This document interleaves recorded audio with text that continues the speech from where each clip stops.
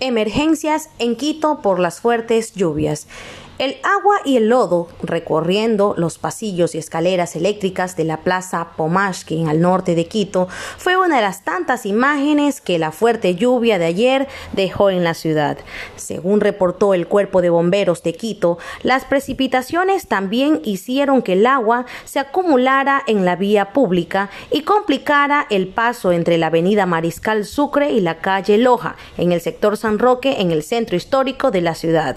Hasta estos lugares, el personal de la casaca roja acudió para despejar el agua y hasta granizo de las vías.